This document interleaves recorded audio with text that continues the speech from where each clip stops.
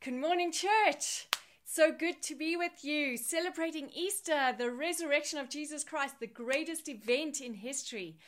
Here we are, all together, gathered in all our different places, and yet together. Nothing can stop the church growing and the church advancing. As we talk about the resurrection today, I want to focus on three stories, 3 times when Jesus, the resurrected Christ, interacted with people and how he transformed their lives. And I am trusting that as we talk about this, you will find him transforming your life, that you will find yourself in one of these stories or more than one of these stories. And Jesus will do for you in his resurrection what he did for them. So Father, I pray for each person as we embark on this teaching, Lord God, that you would touch every person watching this video. Lord, I ask that you would come and fill them. Lord God, I ask for grace upon myself to preach your word your way. So we have some fascinating stories. After Jesus was resurrected, he interacted with a number of people. I'm choosing 3 of them. I want to talk about Peter and how he interacted with Peter. I want to talk about Thomas and how he interacted with Thomas. And I want to talk about a woman you may not know so well by the name of Mary Magdalene that he interacted with. Let's start with Peter. So many of you know his story. And he was a magnificent leader of the church in the book of Acts. But he had some stumbles along the way. And you will remember that story of how he, at the crucial time when Jesus was undergoing his trial, he denied Jesus 3 times. You remember the story, how he was approached by a serving girl and then by another person, and 3 times he denied Jesus Christ. Jesus had predicted that he would do this. He had denied it vehemently, but Jesus had said, yes, you will deny me 3 times before the rooster crows. And when the rooster crowed after he had denied Jesus those 3 times, the Bible says in 3 out of the 4 accounts how he wept bitterly. Clearly, he was so deeply affected by what he'd done, and clearly he realized how much he had failed his Lord and his Christ, the one who had done so much for him, the one who had changed his life and changed the world. He, in the time of need, had denied him. So when Jesus, after his death and resurrection, interacts with Peter, we read about it in John 20, and I want to go to that story, and I want to show you how Jesus reverses Peter's failure. You know, now, we have all failed at times. There's not a person who's watching this podcast or watching this video who doesn't know that at some stage they failed. You know, there may have been times in your marriage where you were less of the spouse that you wanted to be, that you had made some commitments and maybe you didn't live up to them. Maybe as a parent you haven't done that. Maybe even as a friend you have denied someone, or worse, you have behaved in a way that has damaged the relationship. Perhaps in your work, you have not lived up to all your expectations of yourself, let alone what others have had of you from time to time. All of us have experienced times of failure, but the beauty of what you're about to hear is that the resurrected Christ didn't leave Peter in his failure. There's no condemnation, there's no judgment, but Jesus interacts with him in a way that brings him back, restores him, and allows him to go on to be the great leader that he was and that we see in the book of Acts. So the story is found in John 21 from verse 15, and we'll read it together. When they had finished breakfast, to let you know, Jesus had appeared to Peter. Peter, after Jesus' death, had in desperation kind of gone back to fishing. He was originally a fisherman, and Jesus had interacted with them, and they had caught that miraculous catch of fish, and Jesus had called them to the shore, and they went to the shore, and he had cooked breakfast for them. And we catch the story then. When they had finished breakfast, Jesus said to Simon Peter, "Simon, son of John, do you love me more than these?" He said to him, "Yes, Lord, you know that I love you." He said to him, "Feed my lambs." He said to him a second time, "Simon, son of John, do you love me?" He said to him, "Yes, Lord, you know that I love you." He said to him, "Tend my sheep." He said to him the third time, "Simon, son of John, do you love me?" Peter was grieved because he said to him the third time, "Do you love me?" And he said to him, "Lord, you know everything. You know that I love you." And Jesus said to him, "Feed my sheep." How wild is it that Peter denied Jesus 3 times, and 3 times Jesus gave him an opportunity to accept him, to affirm his love for Jesus. It's almost like as many times as Peter had failed, Jesus gave him opportunities to succeed. And I propose to you that this is exactly what God is doing in your life in the times of failure. He is walking into your future. He has prepared a future where he is offering you open doors, opportunities to redeem what was lost, to redeem where you failed, to step into a new success that overrides what has happened in the past. This is the nature of our God. He's a redeeming God. His resurrection gives us those second chances, those third chances, those fourth chances, however many chances we need to step again into who we were meant to be, to become the kind of people we had always dreamed of. There is a scripture in 1 John 1 verse 9. Says this: if we confess our sins, he is faithful and just to forgive us our sins and to cleanse us from all unrighteousness. I love that. As God is reversing failure in our lives, he says this: if you are open and honest, imagine if Peter had said, you know what, Jesus, you know I love you because, you know, I've never denied you. And he had kind of just rejected or denied his own failure. And he hadn't come to Jesus with humility saying, you know, Lord, I was wrong. Perhaps you, in your failure, are tempted to just pretend that you didn't really fail or that there was no mess up. But Jesus is calling us to something bigger, to something different. Because in that place of failure is the place where his redemption can work, where his resurrection life can work. The power that raised Christ Jesus from the dead is present to redeem those times of failure.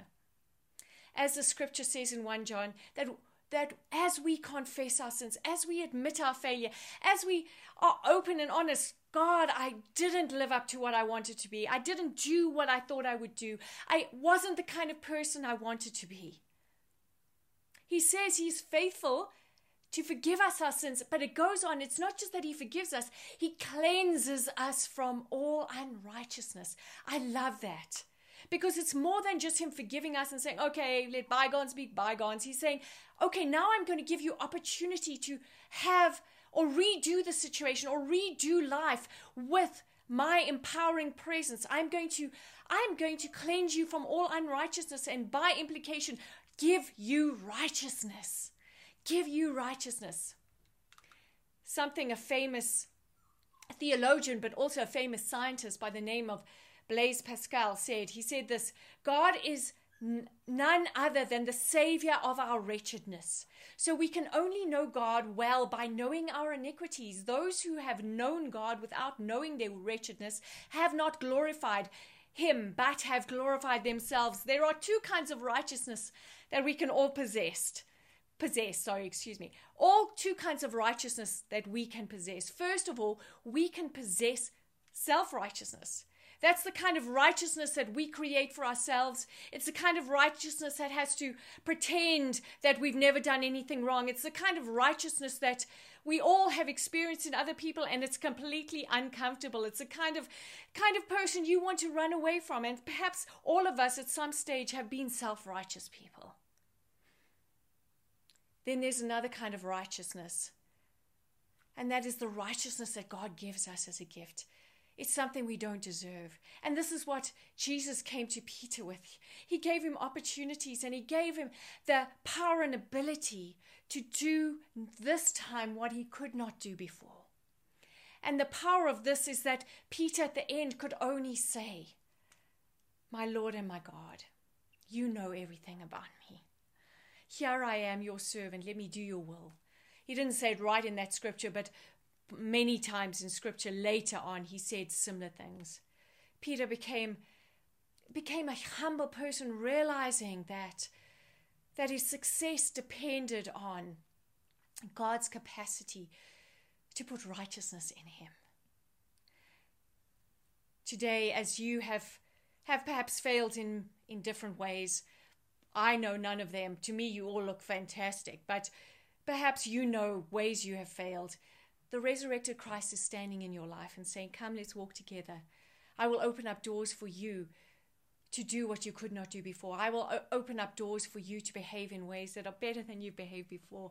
I will I will put righteousness in you and I'll help you to walk into that righteousness. I will give you opportunities to show what I have done in your heart.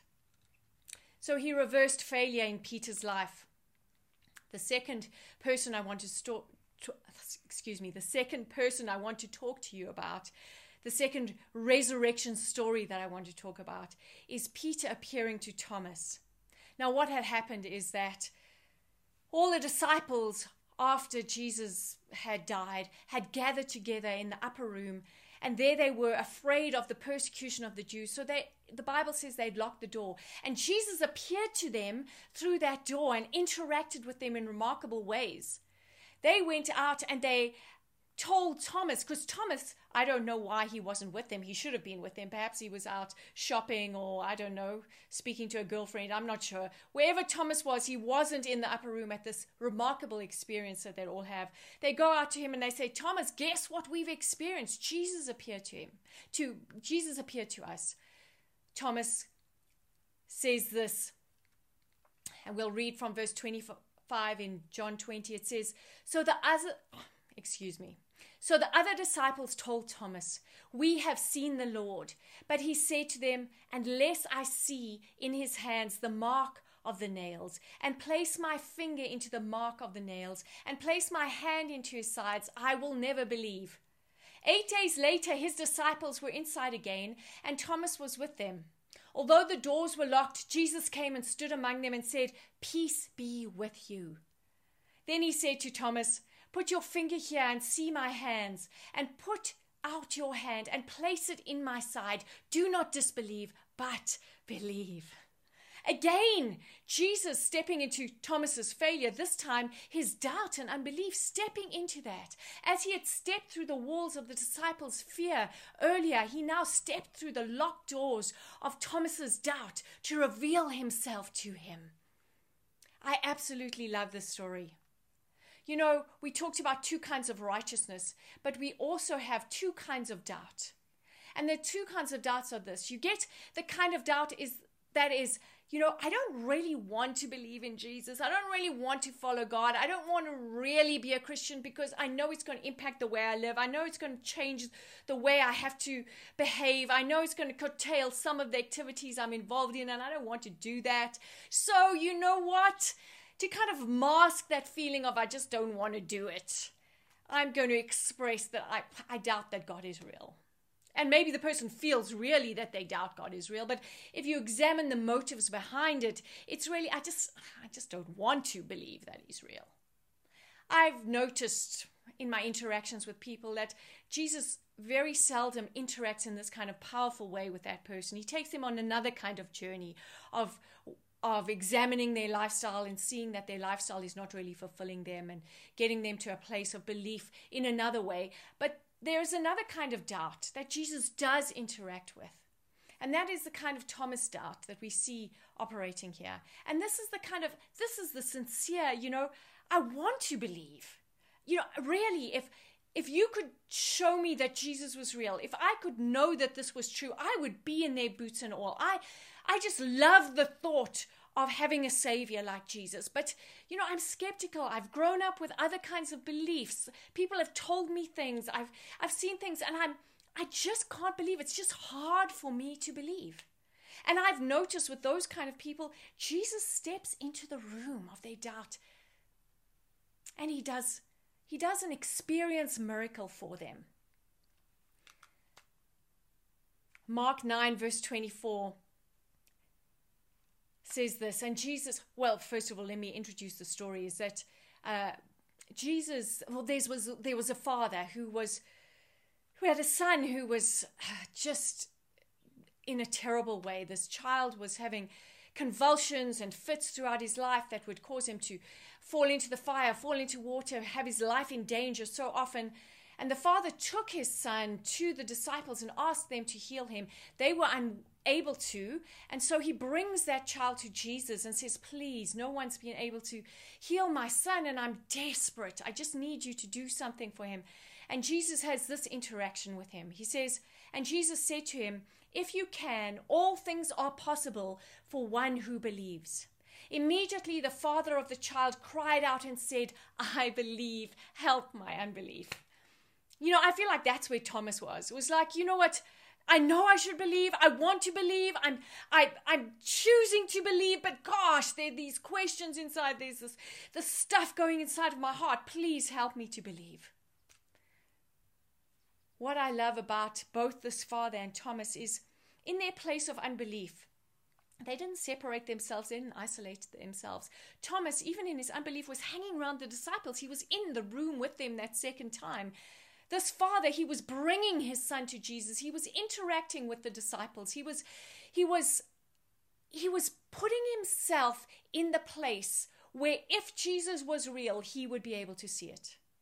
And this is what I want to encourage those of you who are out there who battle with feelings of doubt, and you want to believe, and you would love the thought of Jesus being real. You would love the thought of Jesus interacting with your life and making a difference and giving you a fresh start. You love that idea and you want to believe. I want to encourage you to hang around people who do already believe, because that's the place where the experience miracles happen. That is the place where Jesus interacts with you. It's in hanging around these people, in seeing their experiences, in hearing their stories, in being in the community of grace that you suddenly find the capacity to believe. For many of you, it may come quickly, but for some, it comes slowly, and it's a slow dawning of reality. Yes, look, I see all this in people's lives. I understand, and I see the transformation that they're experiencing, and there's a slow dawning of belief in your life.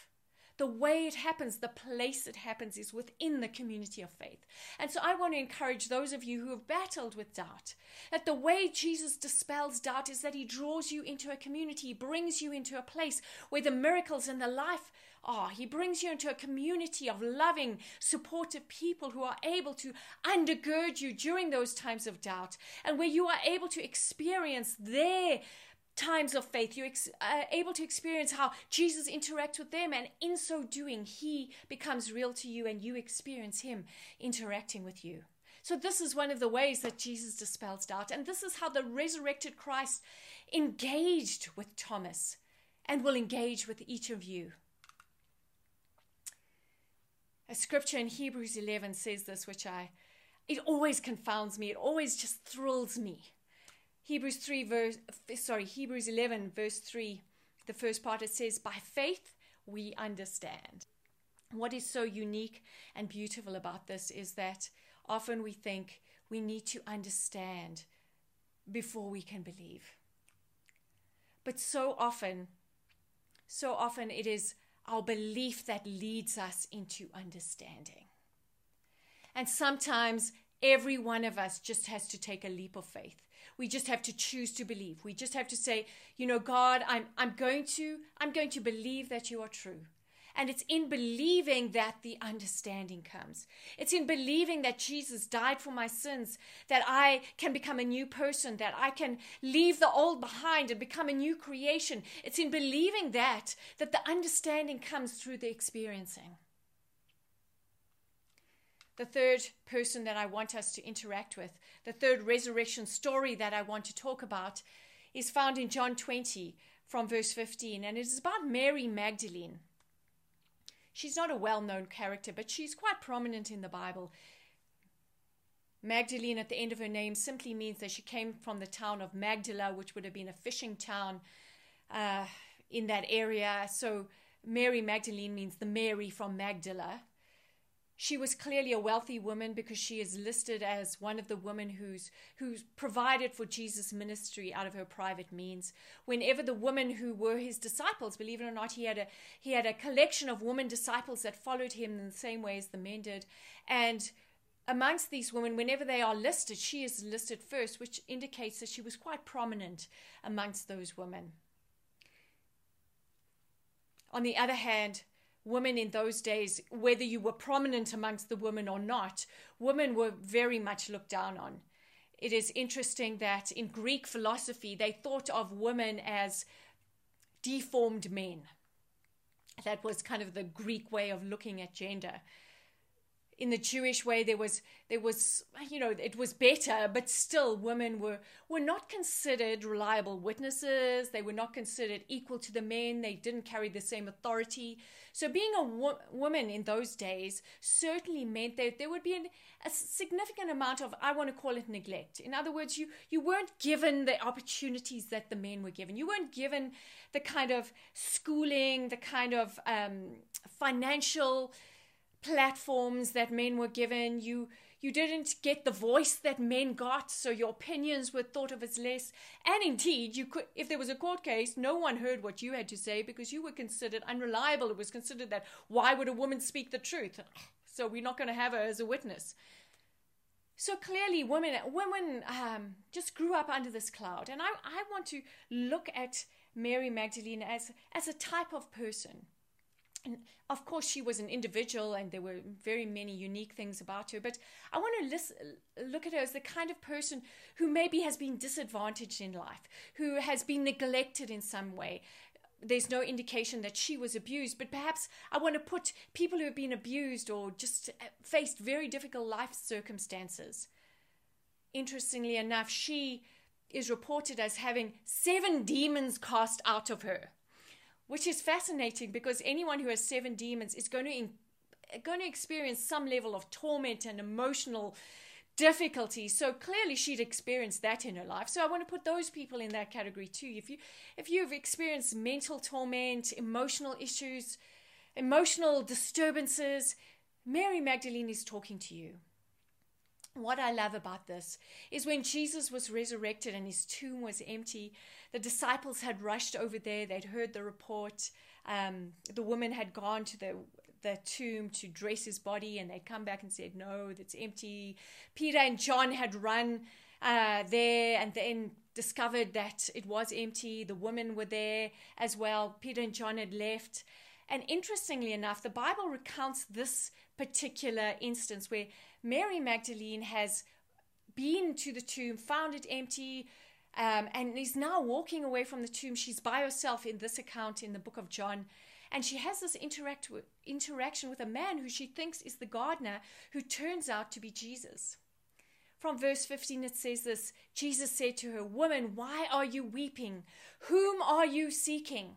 Supposing him to be the gardener, she said to him, "Sir, if you have carried him away, tell me where you have laid him, and I will take him away." Jesus said to her, "Mary." She turned and said to him in Aramaic, "Rabboni," which means teacher. Jesus said to her, "Do not cling to me, for I have not yet ascended to the Father. But go to my brothers and say to them, I am ascending to my Father and your Father, to my God and your God." In other words, he commissioned her as the first evangelist, the first witness of his resurrection. She went straight from there to the disciples and said, "I have seen the Lord," which became the battle cry of Christianity from then on. I have seen the Lord. His resurrection is true. It's real. This means that he has conquered all of sin and death. All of evil has been vanquished. Nothing could stop the life that lives in him. And that life that is that resurrection life that pushes aside death, pushes aside sickness, pushes aside evil and degradation, pushes aside all those things that have clamored to destroy humanity, pushes those things aside and rises up. This life that cannot be held back, this resurrection life that is manifested through Jesus Christ, is his gift to you and me. This was the message that she carried. In one sentence, I have seen the Lord. This very woman who would not have been accepted, her testimony would not have been accepted in a court of law, became the first witness of Jesus' resurrection. What I love about this also is that if the disciples, if the writers of the Bible had been trying to create fraud, if they had been trying to make up a story, if they'd been trying to kind of write some lies about what had happened, they most certainly would have not written a woman into the story. They would have not made her a witness of the resurrection because they would have known that would have not been acceptable to people. They would have written a much more acceptable story. But here they are, just writing it just like it happened. You know, what is so unique for me is that when Jesus was resurrected, the Bible talks about it in Hebrews, how he presented the sacrifice of his body, the sacrifice that he just offered in the form of himself to his heavenly Father, and that in heaven, and that his sacrifice was accepted to redeem all sin. And so the Bible implies here, it doesn't say it exactly, but it implies he was on the way to present that sacrifice to heaven. And he says to Mary, don't touch me, because I'm on my way to my Father. I'm on an assignment. Don't waylay me. Don't keep me back. But this is what I love. The Bible again doesn't say it, but I read this into the story. Is that Jesus, on his way to do this giant cosmic work, couldn't bear to leave Mary crying there, weeping, distraught at his death. And he stopped to engage with her. You know, I feel like people who've gone through these very difficult times, I feel like I want you to hear this, that Jesus, in his great mission, makes you his mission. That he sees you. He understands what you've been through. He is caring of what you've experienced, and he's stepping out of eternity to meet you. Because in this giant cosmic victory that he won, you are the epitome of what he won. You are the person that he reached out for. You are the one that he thought of as he hung on the cross. You are the one for whom he died. And I feel like he wants you to know that. As he stopped for Mary, so he's stopping for you. Psalm 68 verse 5 and 6 says this, that God is a father to the fatherless, a defender of widows, is God in his holy dwelling. God sets the lonely in families. He leads forth the prisoners with singing, but the rebellious live in a sun-scorched land. In the middle of this great psalm, which is a collection of war cries, Psalm 68 is the war cries of Israel as they went into battle. Here they declare God as a father to the fatherless. They saying this is one of our greatest victories, is that God sets the lonely in families. This is what marks us. This followers of Yahweh, this is who we follow, the God who defends the defenseless. Psalm 46, verse 8 says this, the Lord lifts up those who are bowed down. Again, 1 Corinthians 1, 27 and 28 says that God chose what is foolish in this world to shame the wise. God chose what is weak in this world to shame the strong. God chose what is low and despised in the world, even things that are not, to bring to nothing things that are, so that no human being might boast in the presence of God. At your weakest time, at your time of greatest failure, at your time of greatest regret, at your time of greatest doubt, at your time of greatest neglect, God chooses you. And God says, that's the one I want. Because if I want to put it in a nutshell, you are his mission, and his mission lives on in you. Just as with Mary, he chose her, he came for her, he reached out to her, and then he gave her a mission. As we experience the living Christ, then we go out and proclaim him to the world. This Jesus Christ who was crucified lives again. And he lives in me, and he can live in you. And the life, the resurrection life that I've experienced in him, you can experience in him too. In conclusion, the resurrected Christ is reversing our failure, dispelling our doubts, and negating our neglect. We are his mission, and his mission lives on in us. Lord Jesus, I want to pray for everyone who is watching this video. Lord God, I ask that your grace would come upon them, Lord God. That, Father God, those who are doubting, Lord God, would find the capacity to come to the community of grace and find the truth of who you are. Lord God, I pray for those who are neglected, abused, alone, Lord God, that they would reach out to you and find you, Lord God. Father God, I pray for those who have failed, Lord God, in some way and are living with the regret of that they would reach out to you and find the redemption that you offer as you reverse that failure. Lord God, thank you that you are the resurrected Christ and you are interacting with us, and your resurrection makes a difference for us. God bless you. Amen.